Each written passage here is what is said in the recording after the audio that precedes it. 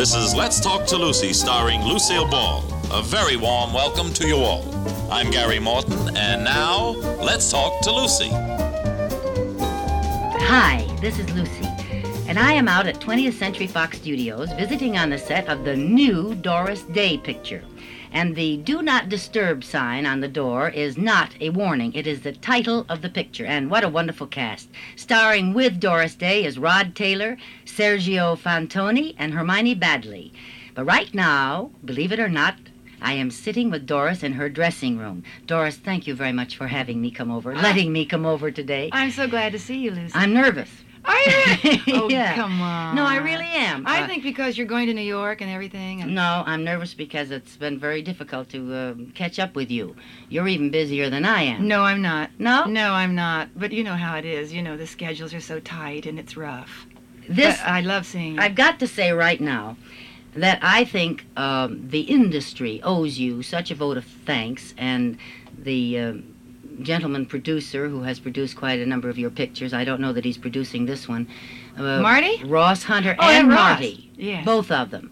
Your husband, Marty, and Ross Hunter for bringing back the wonderful, beautiful pictures that they did.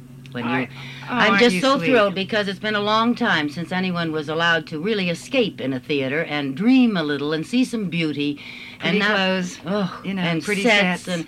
and not have to be weighted down with the worries of the world and the psychiatric messes and all that. There's enough problems, right? There certainly are, and all the big, beautiful, and glamorous things that you're doing, I think, are so necessary. And I hope Do Not Disturb is going to be the same type of picture. It is, and oh, my clothes are fabulous. Who did your clothes? Ray Aguian. Oh, Do you know Ray? Oh, I adore it. He's fabulous. He really I always is. want to keep everything that he makes for me. Oh, well, my things are just divine. Really. He's a living end. I love working with him, too. I think he's going to be tremendous. Give him my love. I will. Are your clothes contemporary? Are they Oh, yes. very far out or just... No, not too. And you don't have any... you and hats. You never wear a hat in private life, do you? I do. Oh, do you? Oh, I Because I've love never hats. seen you in I don't in wear frilly, fancy only hats, on you know. on the screen. I see you in the most fabulous, wonderful things. And Well, you know, when you wear a suit, a hat seems to sort of finish the whole thing off, I absolutely, your think. suits and your coats that you wear demand hats. I but think still, so. in private, I never wear a hat. Well, in California, you feel pretty silly. You know, you put That's a what hat I on, mean. everybody says, where are you going? Yeah, you can't wear that to Chasen's, you know, and... It just isn't done out here much. No. You feel too but dressed you up. do it?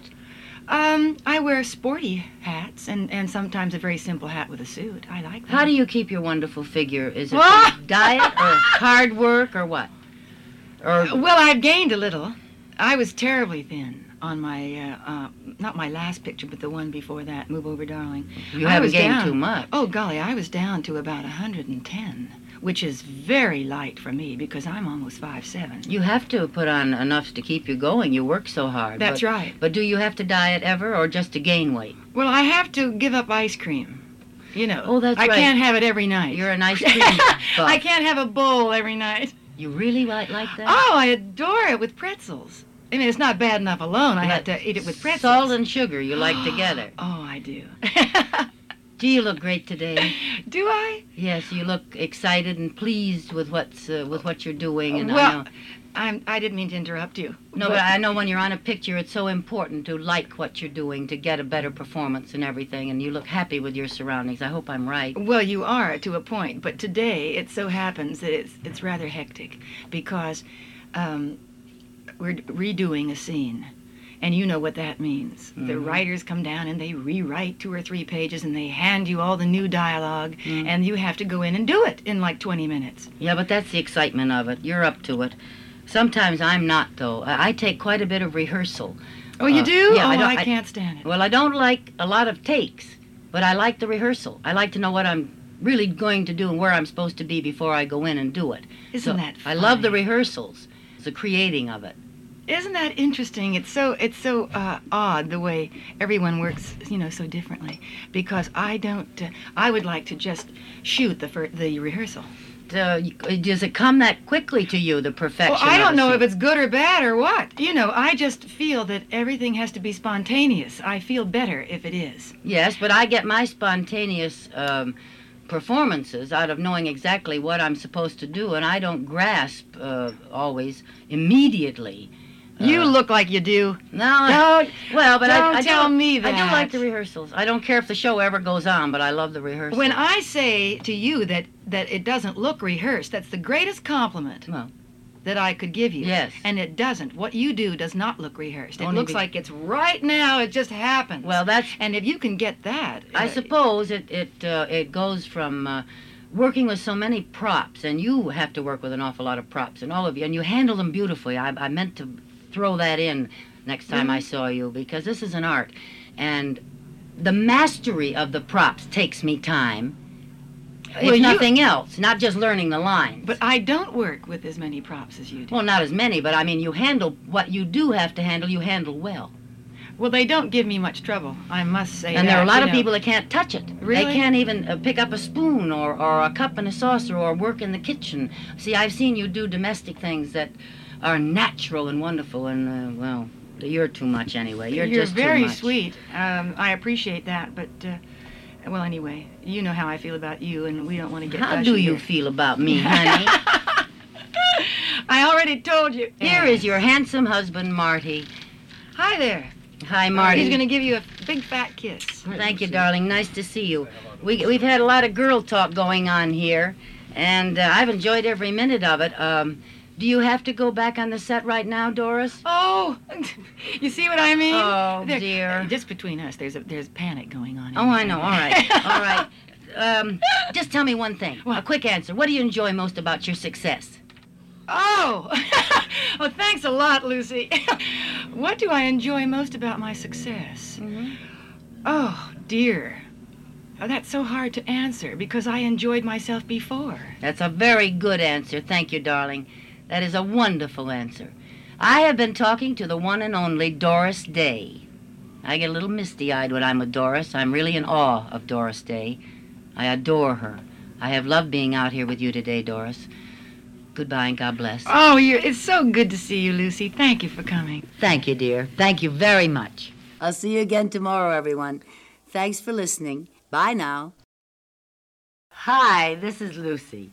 You know the old saying, we learn something new every day, is very true. A few days ago, I did a broadcast for the Voice of America. Now, we all hear about Voice of America. We know that it exists. But what is it, really? I mean, how does it function? What is its purpose? I was surprised at how much I didn't know about it. And I found it also enlightening and interesting that I asked the gentleman who enlightened me to be my guest today, Leo McElroy, Los Angeles reporter for Voice of America. Leo, thank you for coming over today. Now, let's start right from the beginning. What is Voice of America? Because I know that there is a popular misconception that it is an organization supported by contributions from people. Yes, this is true, Lucy. A lot of people feel that Voice of America is a privately supported group that appeals for funds, and it's not. Voice of America is a government agency, a part of the U.S. Information Agency. It's run entirely by the government and is often confused with organizations like Radio Free Europe and Radio Liberty, which are broadcast behind the Iron Curtain and are supported by private funds, by public appeal. But Voice of America itself is an extension of the U.S. government. It's run entirely by the government, started back during World War II to broadcast propaganda, and we've carried on from that point. It is an arm of the USIA, which means? United States Information Agency. Uh-huh. This is a fairly new organization, actually. The USIA was created only about 10 years ago. The Voice of America used to be, well, originally part of Office of War Information during World War II, and then part of the State Department, and finally they built an agency to cover all of our information to overseas, and that is USIA. Now, I think we have answered when and how did it come into existence, haven't we? I think we have. And for what purpose is my next question. Well, the 80th Congress put it this way. The purpose of Voice of America is to promote understanding of the United States among people of the world and to strengthen cooperation in our international relations. That puts it about as well as anyone can, I think. I would say. What countries do we reach, Leo? We broadcast about 800 hours a week, Lucy. It's in 37 different languages from almost 100 shortwave transmitters located in this country and around the world. And if there's a place in the world that we aren't reaching, we haven't heard about it yet. Mm-hmm. And what are the results? The results have been pretty fantastic. We estimate that we're playing to an audience far up in the millions, hundreds of millions of people. For instance, 40% of our broadcasts are aimed behind the Iron Curtain. And we hear from people who come from behind the Iron Curtain that they listen regularly in groups to Voice of America. Apparently, Voice of America programs are well known in countries around the world and become a pretty regular family attraction. The family will get together on a certain night to hear a certain favorite show from VOA. What is their favorite, for instance? I know there must be many. Well, the program for which we interviewed you, Critics' Choice, is one which deals with the arts and with things of a less hard news nature, let's call it. Another popular show is The American Scene, in which we try to cover foibles of life in the United States. Anything that's happening, whether it be important or unimportant, if it's interesting, The American Scene tries to touch on it. These programs have both received quite wide acceptance. That's a program I'd like to see. Have I seen The American Scene? Well, you've seen it through your eyes. The people overseas, of course, are seeing it through slightly different eyes, Lucy. Something we found out, in the past year that I've been working for Voice of America, I found that I have to look at everything differently. As an American, you accept something that's a part of our everyday life, and it doesn't astonish you. But a person in another nation is amazed. At what? Anything from traffic guidance systems to blimps. I did a broadcast from a blimp about a year ago that had people surprised. A lot of people in nations around the world had never heard of blimps, and had certainly never heard of doing a broadcast from one. It terrified me. What about everyday American life are they most amazed? I think the one thing that probably amazes people overseas more than any other is the relative wealth, freedom, easygoing way of American life. In a lot of nations where the government keeps a strict control on things, it's difficult to believe that life can be as free and easy as it actually is in this country. What are they listening to that shows this? Mostly people. We try to focus on individuals in this country who are living typical American life, and we also try to see it through the eyes of visitors.